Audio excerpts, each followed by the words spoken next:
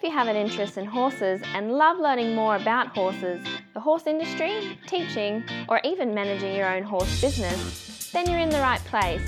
We would love you to join us on our mission, which is to improve the lives of horses around the world through the education of riders, handlers, and trainers. So get comfortable, listen in, and enjoy.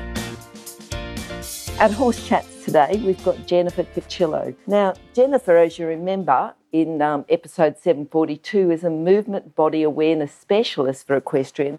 And now we've got her back to go a little bit more depth into a couple of different areas. But before we do that, I just want to introduce International Horse College, or remind you about International Horse College. I'm sure if you've listened to the chats, you've heard about International Horse College before. International Horse College is on a mission to improve the welfare of horses around the world through the safe education of their riders, handlers and trainers. International Horse College is also a very thorough selection of courses for the wide variety of people who already work in the horse industry or are preparing to work in the horse industry. For more information about these government-accredited courses, go to internationalhorsecollege.com. Now, Jennifer, are you there? I sure am, and happy to be here. Happy to have you too, Jennifer. Now, today we're going to talk about the work of Echart Meyners. Is that right? That is who we are going to chat about today. That's correct. But who is he? You know, why is his work so important? Just tell us a little bit more about him and about the work that he does. Sure, I'd be happy to do that. Well, Echart Meyners he's actually retired now, but a professor of movement and kinesiology from Germany in a small town called Lüneburg. And he spent his entire life researching how human beings move most efficiently, effectively, and has studied really what I would call all of the Western mind-body movement philosophies, so Alexander, Feldenkrais, Pilates, as well as something called brain gym. He's looked at the neuroscience behind movement, the embryologic development of movement. He's looked at movement up one side and down the other side. And how he ended up helping riders is that his wife was a rider. And I don't know if many of your folks have ever been to Germany, but it's not uncommon in Germany for a larger stable to have an indoor riding school, and then sort of above it, a lounge / restaurant / bar. So it's a very social thing. And he, being the dutiful husband, would go to watch his wife take these riding lessons, sitting up with his buddies upstairs, having a beer or whatever, and watching people ride and noticing that their movement was almost never in sync with the horse's movement, or not as effective and as efficient as he thought it could be. And he thought, you know what, I can take all of the work that he usually worked with racket sports athletes. He said, but you know what, I can take my work and apply it to equestrians. And so he started doing that. And it really created, at least for me, a movement, in how do two moving beings sync into one. And he's come up with a variety of areas where people stop moving as efficiently as they did, let's say, when they were, I'm going to say 3, 4, 5, 6 years old. Okay, we'll pass over the little babies who are still stumbling and trying to find their balance. But if you think about, a younger child, assuming they haven't had a big accident or whatever, they're very mobile, they're very balanced, they fall over, they get up, they're fairly ambidextrous, they move very, very naturally. But, as we get older, things start to happen. We don't play like we used to. Playing, running around outside and, doing whatever you want to do puts your body in all different sorts of planes. You reach up over your head, you reach behind you, you twist, you turn, you bend over, you get up. Movement is so three-dimensional. But as we get older, we tend to go more in one plane. We go straight ahead. We don't spend so much time twisting and turning and arching and rotating. So, it's kind of that move it or lose it kind of thing. So we start to narrow our movement possibilities. So that's one thing that starts to happen. The second thing that starts to happen is, let's face it, we've all had injuries. I don't care who you are. You've tripped over a step. You've been in a car accident. You fell on a pair of skis, whatever. Or perhaps you had to have an operation and you had tissue cut and stitched. And once that's happened, your body learns compensating ways to move, and those become part of who you are. So all of those things create a body that is less efficient and effective. So if you take that less efficient and effective body and you put it on a horse's body, so now we're adding energy to that body. Those body inefficiencies, those human body inefficiencies become exacerbated. So what he decided to do is sort of to look at human bodies and where they mostly get stuck and where movement doesn't flow correctly. I mean, movement should be a flow. I think of it as being a slinky. And, if you hold a slinky and you kind of just let it fall towards the ground, it has this very buoyant, elastic, supple feel to it. Well, that's how movement should be. But if you imagine if I put a kink in the slinky, or I tied 2 or 3 pieces of the slinky together and I did that, the movement would not be very pretty. It would be a little erratic. So human bodies all sort of kind of get stuck in similar places. So first place I'd like to actually talk about is our head and our neck. So when you talk about the head and neck, can you also talk about, that's a place that we get stuck. Tell us about getting stuck, but also about the exercises. So if we can talk about the head and neck first, that'd be great. Yeah, and the exercises then, how to fix them. Yeah, please. Absolutely. That is going to be the plan. So if you think about it, our heads, depending on who you are, weigh between 10 and 15 pounds. And if it's not stacked properly right above your spine, it's going to cause, if your head is down a little bit, you see a lot of people with a head down kind of posture, or how many people ride with their heads down all the time. That creates a lot of stress and strain on the back of your neck, because basically your body says, hey, head, I don't want you to fall off the front. I'm going to get tight and try to hold on to you. It's not so much anymore, but there are probably plenty of us out there who can remember phones that actually had cords, and we'd crook them. I'm right-handed, so I would crook it between my left ear and my left shoulder, and your one side would get shorter or tighter. And so the movement is not going to flow very well. Your head is also the initiator of your movement. So if you, for instance, were walking down the street and you decided to make a 90-degree turn, if you sat and watched people, they turn with their head first and the rest of their body goes. But that movement's not going to be very efficient if there's some kink in there. So anyway, and I also like people to think about, I think we're talking about really our pole. So that's right where our head is attached to our neck. And I think all of us who are riders know what it feels like to ride a horse that's tight in its pole. It's just not supple. It's not flowing. It's rigid. So the same thing happens to us. So we're going to do a couple of really easy exercises, and everybody sitting there in the comfort of their own home can do this. I'm getting ready myself, so yes, please. Yep. Get ready. Okay, so we're going to do a little test to see if this works, all right?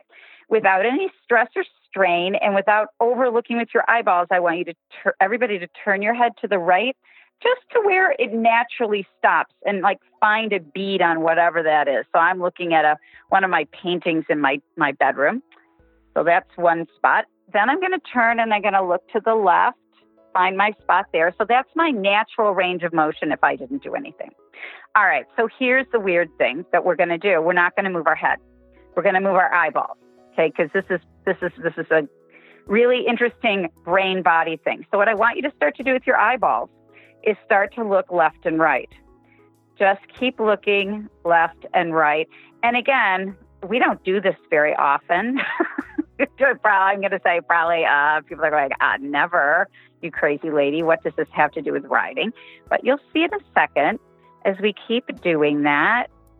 And it was interesting. I'm just going to tell you what I'm feeling. When I went to look to the right, I didn't have very good range of motion. It was a little stuck there. You know, with all this COVID, I have not gone in for my massages or my chiropractic. So my body's, even though I do all this all the time, it's still a little creaky.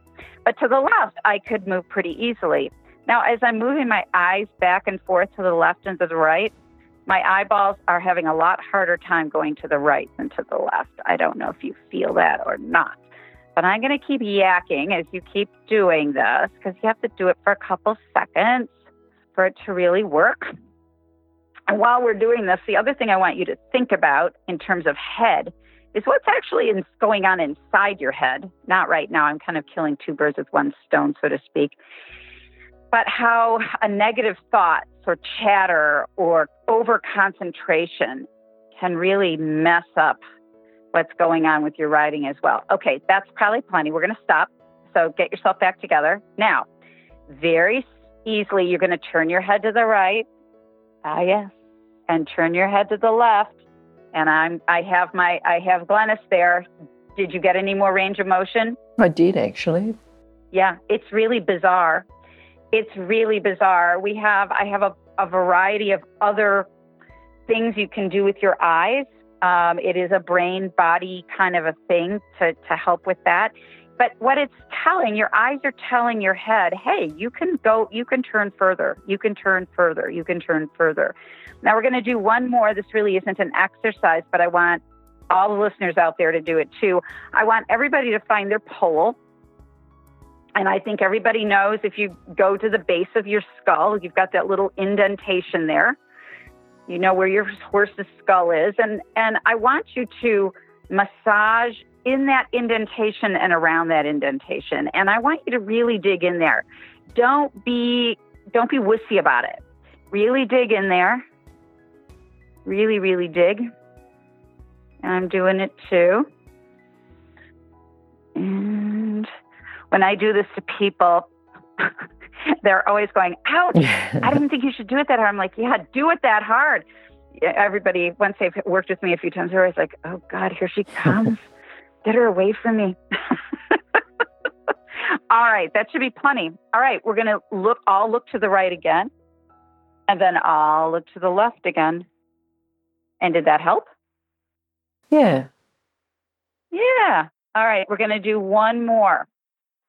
We're going to massage, and you'll find when you're doing these things, certain ones work better for different people depending on where they're stuck. So you're going to, Glenn, well, she may have a headset on. I have a phone, so I can only do this with one hand. But the rest of you can take two hands, and I want you to put them right on your jaw joint. So way up in by the front of your ears, there's another indentation there. And I want you to really massage the living daylights out of that. Really push in there and all around there. So a lot of people, again, I'm going to stop doing that because it's making me sound kind of weird when I'm talking, they clench their jaws. There's been a lot of stress going on with all the COVID. So people clench their jaws, or they grind their teeth, or they chew hard, or they talk a lot, and these muscles get super, super tight. And all of these muscles that we've talked about, our eye muscles, our jaw muscles, the back of our neck, they all feed into our neck, and they can all cause restrictions in our neck. So once you rub the living daylights out of your jaws, you're going to try that test one more time, and you're going to look to the right, and you're going to look to the left. And if we had a whole hour, we could do a whole hour just on getting this more supple, to the point where you go, oh my gosh, I feel like an owl. I didn't even realize I could move that much. But you can, and it's all in there. Just because you are unable to move in a certain way right now doesn't mean that your body doesn't have the understanding of how to do that. All right. So one more right and left. Yeah. And that ability to move, so now we've just really worked on that top joint, will over time start to cascade through your whole spine. So that is the first place that many, many, many people get stuck. And I mean, think about it. If you've been in a car crash or, whatever. Yep. Um, Yep. Keep talking about that, but I was hoping you'd do, as another point, the pelvis. The sitting trot, even in the walk, as an instructor, just the walk people are blocked. And then, of course, even more so, and the canter, but more so sitting trot. That's probably the most. Without a doubt. Yeah. So it's actually interesting because one of the reasons why we start with the neck is, and this is true in horses too, is that your pole and your SI joints, there is a neural connection there.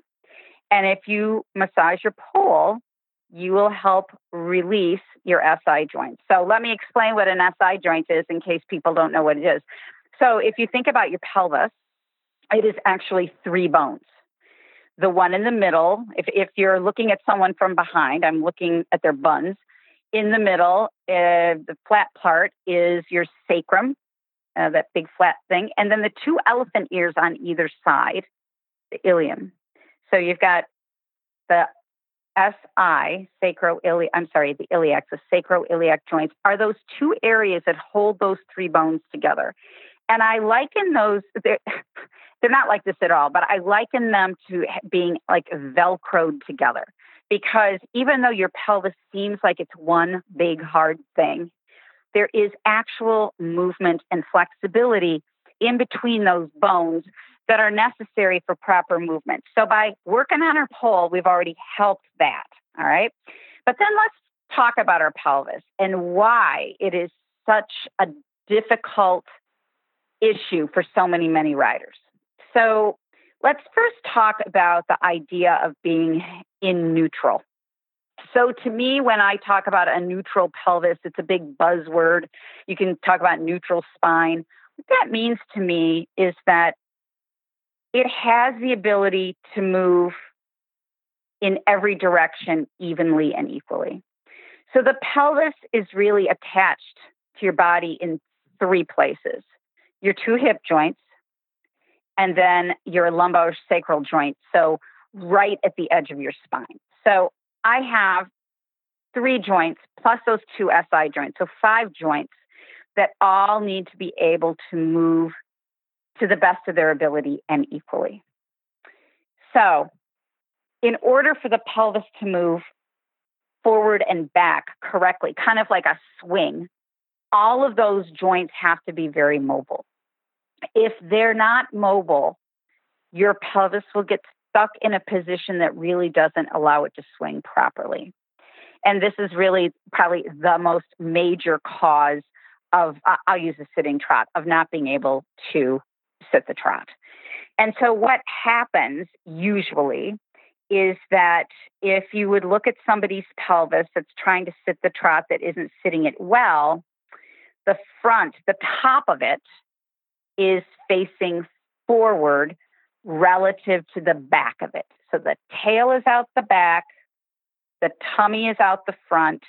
They tend to have a little bit of a sway back, okay? And the legs tend to want to go forward a little bit. So let's talk about what's causing that imbalance in your pelvis. And let's think about now let's think, I live in Chicago, so I'm going to think about the O'Hare Airport. Well, not many people are there, and I love watching people walk around. And not in a creepy way, but I like to watch them walk around. And think about, I think in general, compared to Americans, Australians tend to be a little bit more fit than we do over here. But we'll see a lot of people here with sort of saggy tummies and really tight lower backs. And if you watch them walk, their legs aren't swinging properly. So what that's telling me is that relatively front to back, the muscles in my back are not necessarily stronger, but they're tighter. And the muscles in my front are longer and weaker. So what does that mean to help right that pelvis up? I need to do core work to strengthen that tummy, and I have to do some work on my back to lengthen it. And then in the legs tends to be, if you watch most people walk, they pull their leg up with their quads as opposed to pushing with their hamstrings and their glutes. So again, the front of their leg is tight, so it pulls it forward, and the back of the leg and the glute is soft, so it allows it to go backwards. So as soon as your pelvis is in that what's called an anterior tilt, what starts to happen is as the power of the horse's hind legs come up and meet your pelvis, instead of your pelvis being in a position that it can swing forward and absorb the energy, it essentially hits your two seat bones and propels you up and out of the saddle. And once that happens, everything else starts happening. You fall forward, you grip with your thighs, you crunch forward, you think you're going to fall off, and it just cascades down. So super, super important to try to find neutral. All right. So one way to do that in the saddle is hop on. Well, first of all, let me even go back further.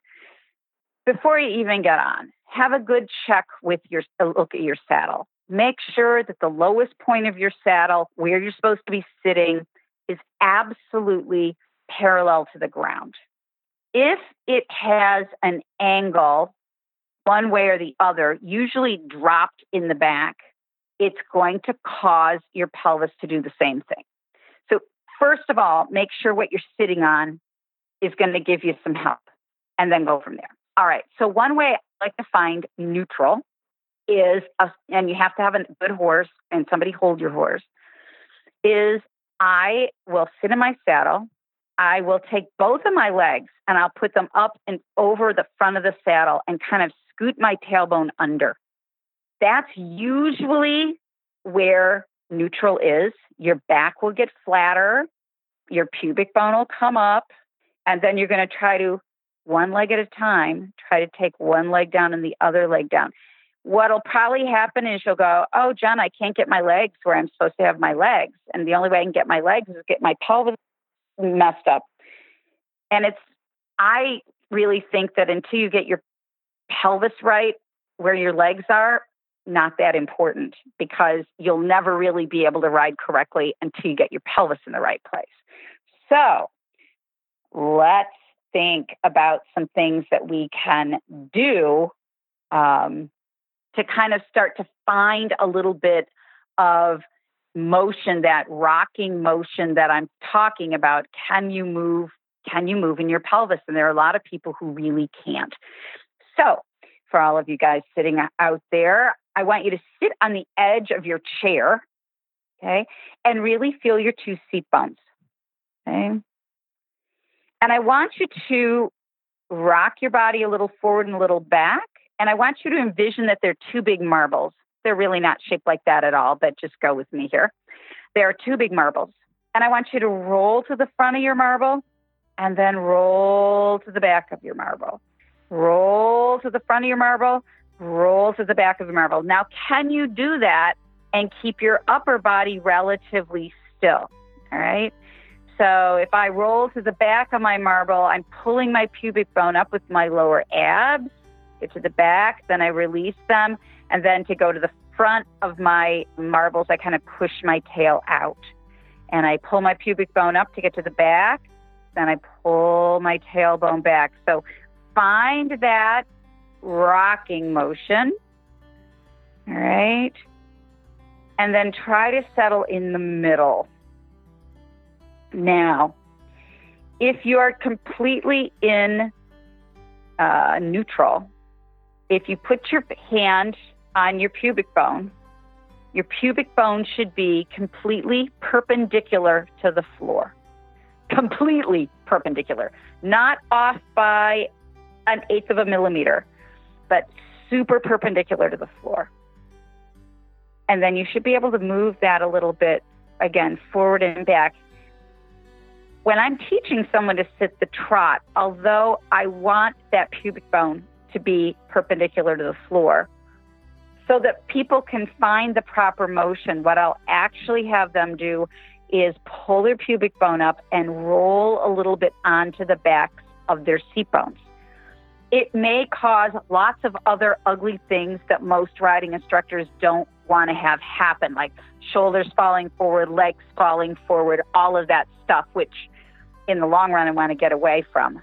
But it will explain to the body, the human body, that it is possible to have your pelvis flow in this correct position. It will get your obliques and your abs starting to flex. It will start to get your lower back to let go, to start to feel how that pelvis has to be able to move. All right. Now, another good exercise, again, to get some more movement, again, sitting on the edge of your chair, keeping your upper body still.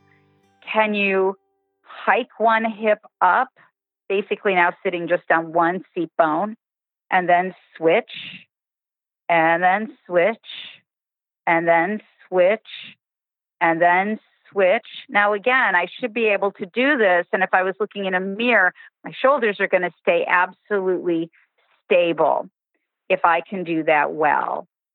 If you can't do it well, and you still need to experiment and play and try to find that motion, then by all means, to get it, you let your upper body move. This is all playful and experimental. How do I re-explain to my body that, oh, yeah, I can move like this. My legs do move like this. My hips move like this. I can pull my pubic bone up. I can pull my tailbone under. I can press my lower back flat. It's all in there. It's just a little hidden right now. Stop. I need to interrupt this chat for a hot off the press notification. That is, that the latest version of the book, 101 Careers in the Horse Industry, is now available, and the best news is that it's a free download. So if you work in the horse industry, if you have a plan to work in the horse industry and have a career in the horse industry, or if you know someone who plans to have a career in this fabulous industry, then this is an essential book for you to read now and then keep as a reference as you progress through your career.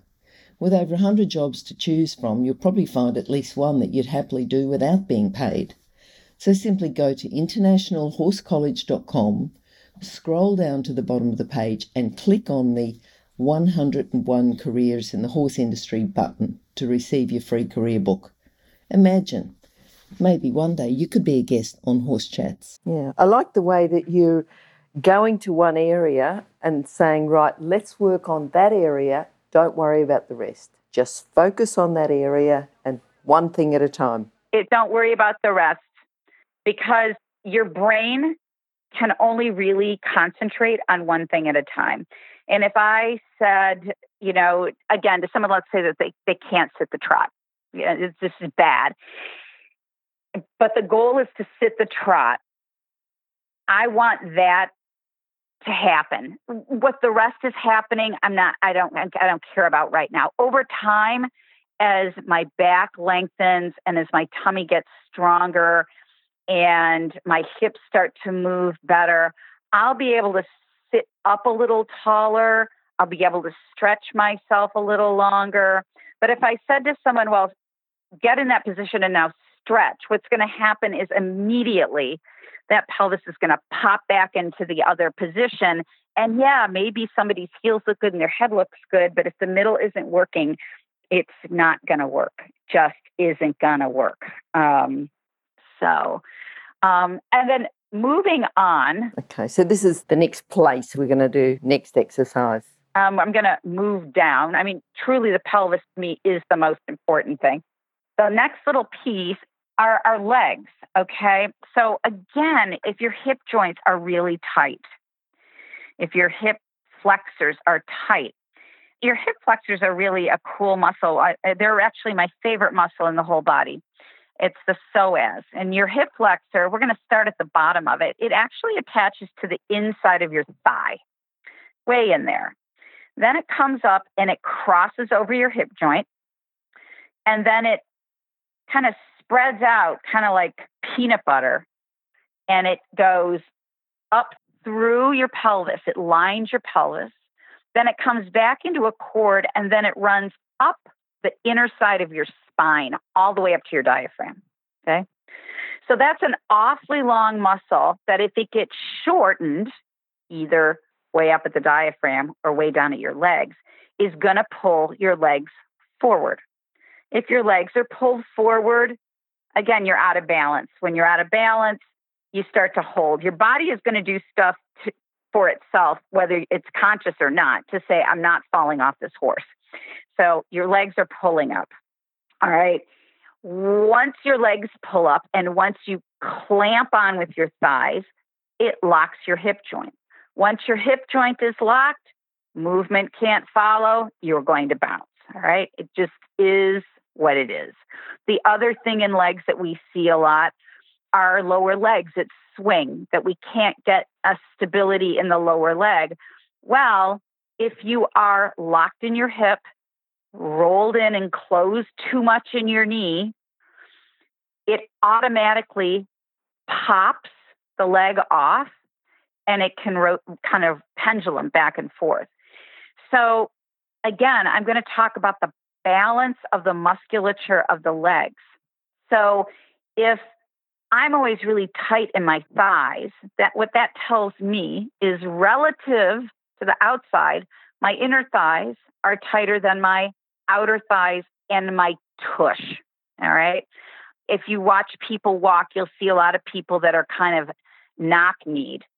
And as a rider, if you think about old cowboys and you always saw them with really rounded barrel-shaped legs, that's because their inner thighs are really stretched out and can really wrap around those horses. Plus, I think they've just gotten a little, I don't know, not deformed. That would be a bad thing to say. But anyway, for most people, we're going to have to work the outside of our legs so that they can hang a little bit away from the horse, relatively, as opposed to clamped. If that happens, then your lower leg will be able to drape and hold on. It's almost as if you remember back all the little cute little Fellwell cartoons of all the little girls, and their thighs would be on the horse and their lower legs would be sticking way out. It's a kind of the same thing. We have to let go in our thighs to let those drape. I'm not saying pull them off, but it's all an all relative kind of a thing. And then moving down a little bit further, we're going to go to our calves, ankles, feet, all of those joints in your feet, in your ankles, in your knees, they again have to be supple, kind of like if you've ever seen a slow motion video of like a cheetah running and everything, or even a horse running, but horses have hooves, so it's not as dramatic. They open and they flex and then they claw up and then they push and they flex and they claw up, and it's very fluid.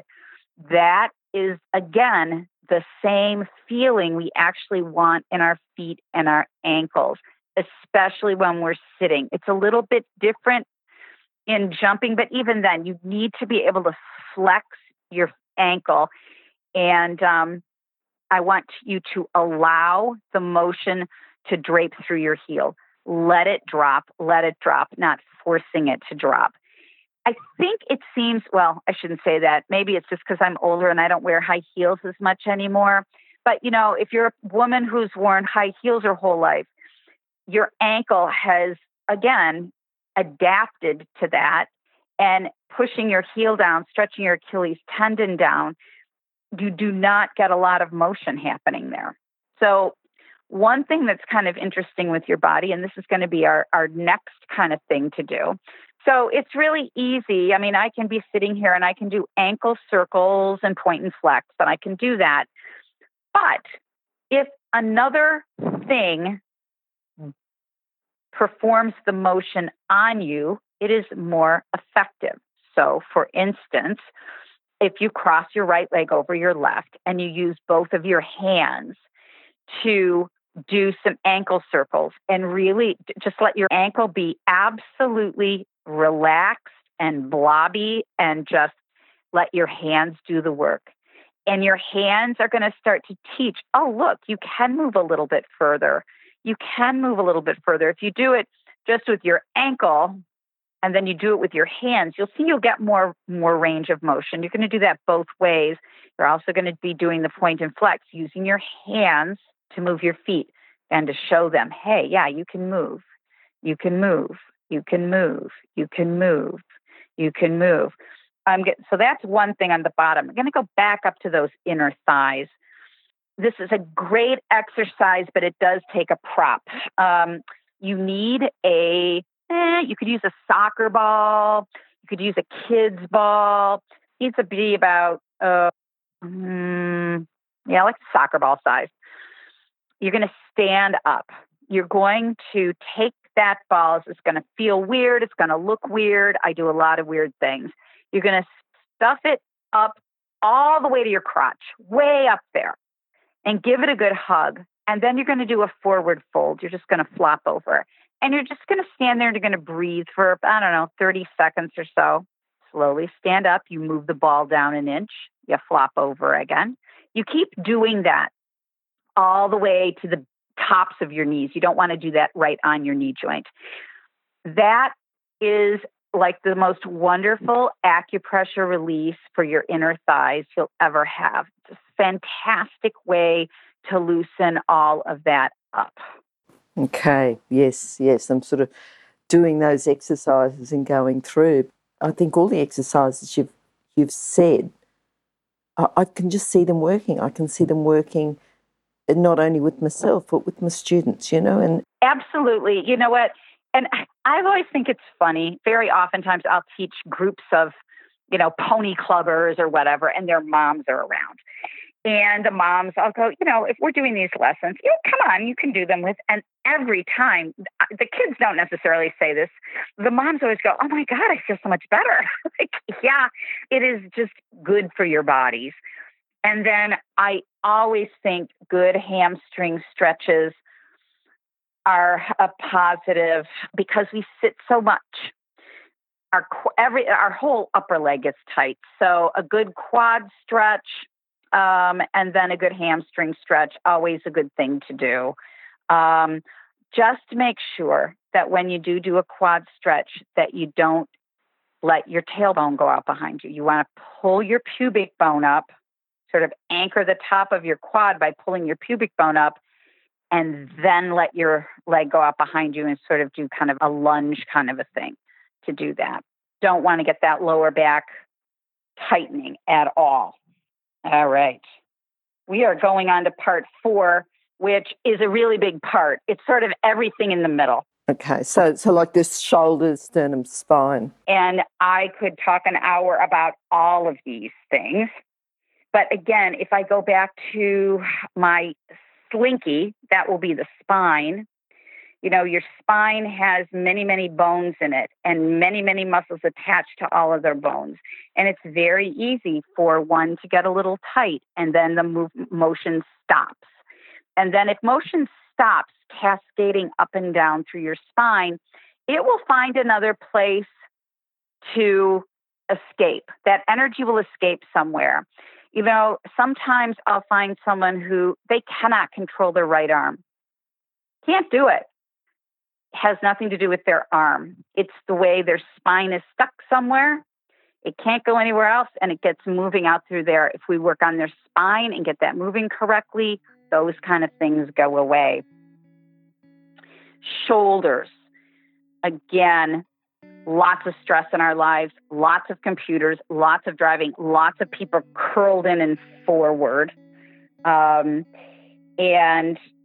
As soon as that happens, I'm sitting here doing it now, I can feel the upper part of the back of my spine stiffening.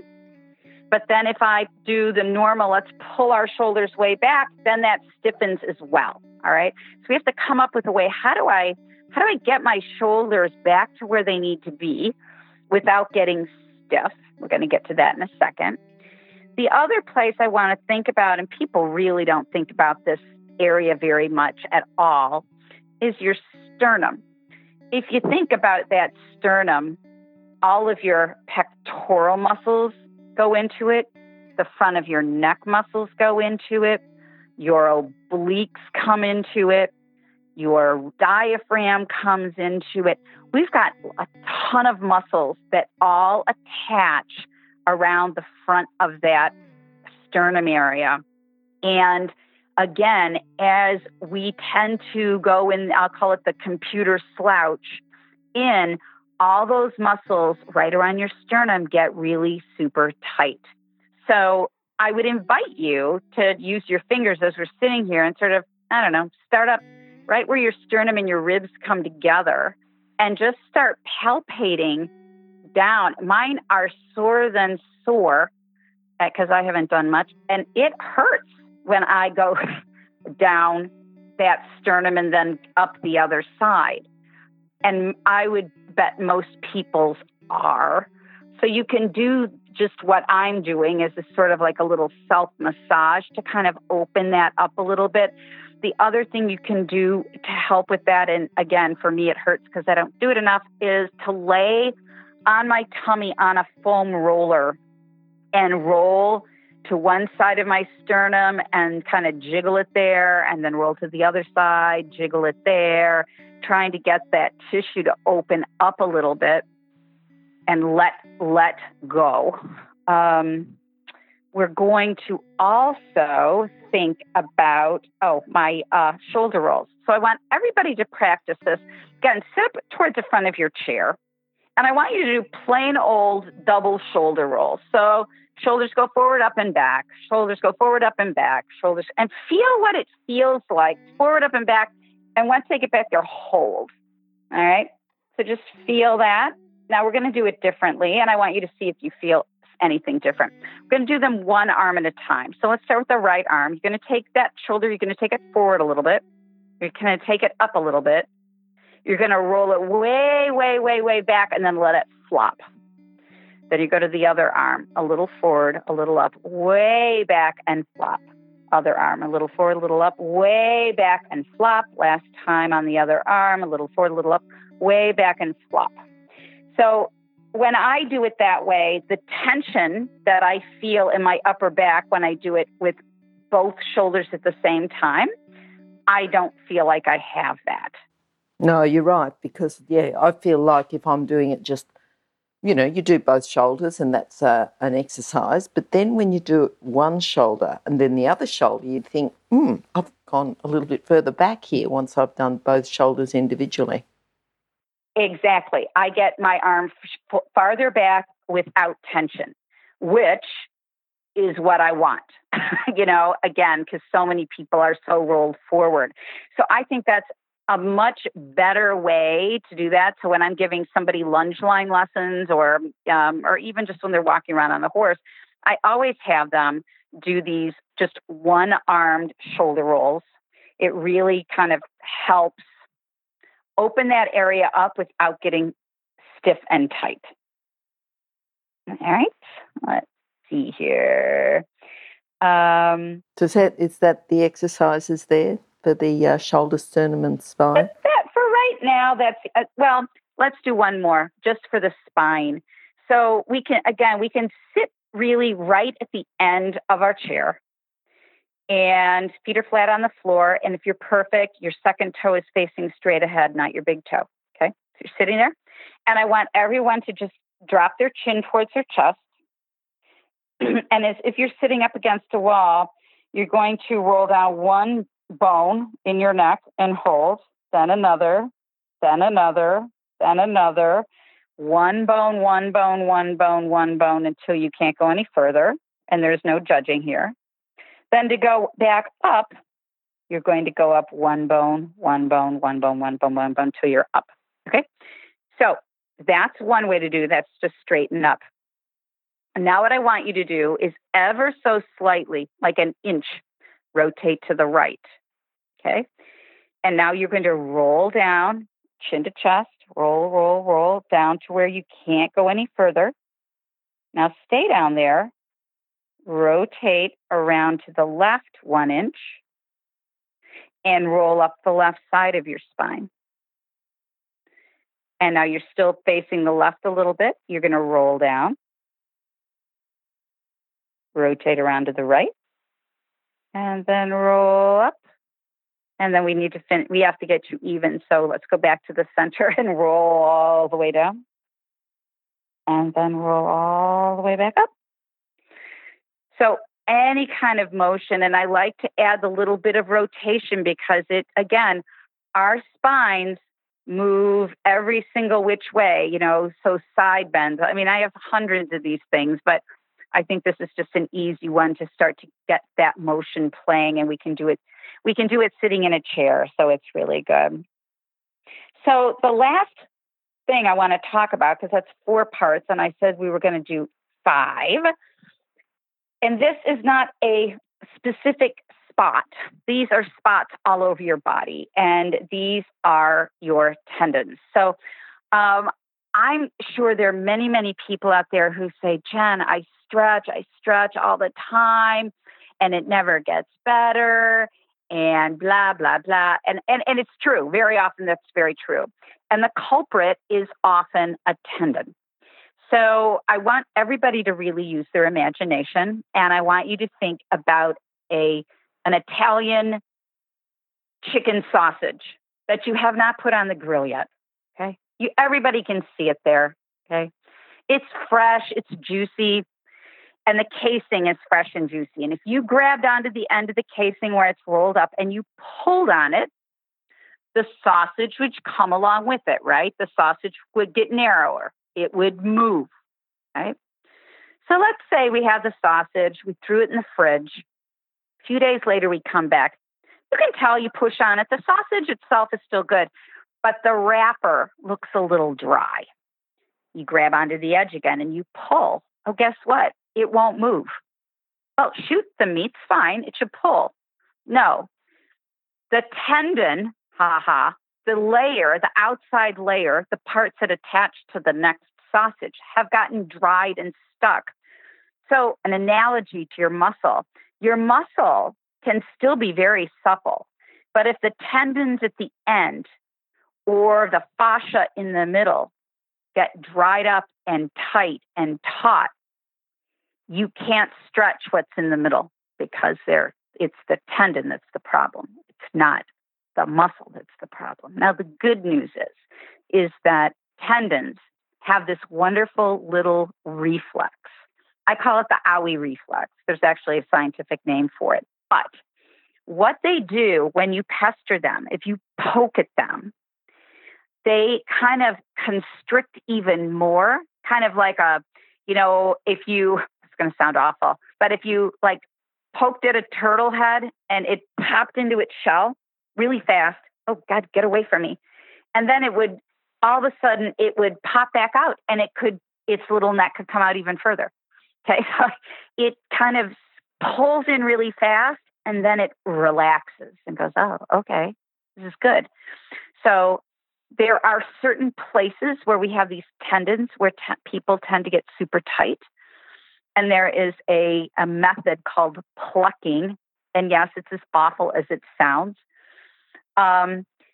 You'll know your tendons are fine if you pluck at them and they don't hurt. And you know that they need some work if you pluck at them and it feels like somebody's going to rip your leg off. So some of these places that we will do this to is your Achilles tendon.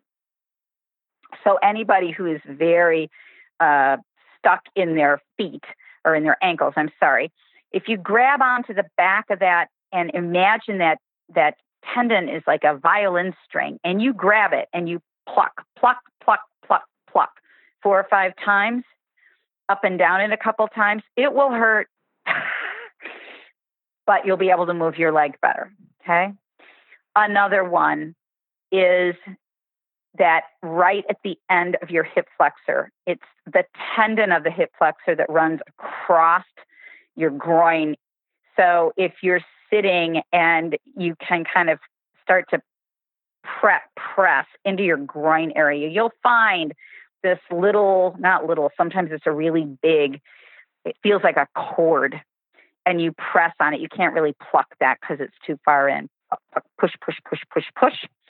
There's another one that goes from your inner knee all the way up into your inner thigh. You can either pluck that or really push on it. There's another one that runs from the point of your shoulder up into your neck, your whole trap area. And then another one underneath your pecs. So that area of flesh that goes from your chest up into your armpit. So I actually, if I'm going to do one thing before I ride, I do all that plucking, because it really just allows your body to move more readily. I know it sounds bizarre, but I think the analogy is helpful, because I think a lot of people have decent muscle tone, but they can't get to it. They can't access it. So all of these things that we did are Echart Meyners based. There are many, many more. But again, what we're trying to do here is to allow your body to rediscover its ability to move effectively and efficiently. And therefore, if it can do that, it can do that in the saddle. Okay. I was busy doing all those exercises. I really liked the way you explained about the chicken sausage, about when it's first fresh and it can stretch out, and then it's been in the fridge a few days. And I was trying to do all those exercises, and then I thought, I should write these down. And then I thought, no, that's okay. I can listen to it again. It was certainly enjoyable doing. Or I can send them to you. Yes, well, Yeah, I can send them to you. For sure. But I really enjoyed the exercises and just going through. And as I said before, I can see that they are exercises for equestrians, because they relate to the way we ride. They relate to the connection that we have between the horse, so that we can move with the horse instead of moving in opposition. I think that's the key. And I keep thinking about, the two key things are safety and welfare. And the horse has got to be happier if we're moving with them rather than just bouncing around on top of them. Absolutely. Absolutely. I always tell people, as long as you're balanced, a horse would much rather have you not bouncing on their back, but kind of like a sack of potatoes flopping on their back, because at least you're moving, as opposed to a rigid, stiff pole. That is uncomfortable. So movement is key. And the other reason that some of these movements are key is you'll see, I'll talk to a lot of people, I go to the gym, I work out. You're working out and you're strengthening things that are not necessarily in the right place to ride. So you need to have things in the right place and then be strengthening the right things, stretching the other things, because otherwise you're going to exacerbate the problem. And very oftentimes I see it, again, with this sort of arched back, pelvis in the wrong place. If there's one thing you can really do for yourself and your horse is get your pelvis in the right place. You can cover up a lot of other issues if that's working correctly.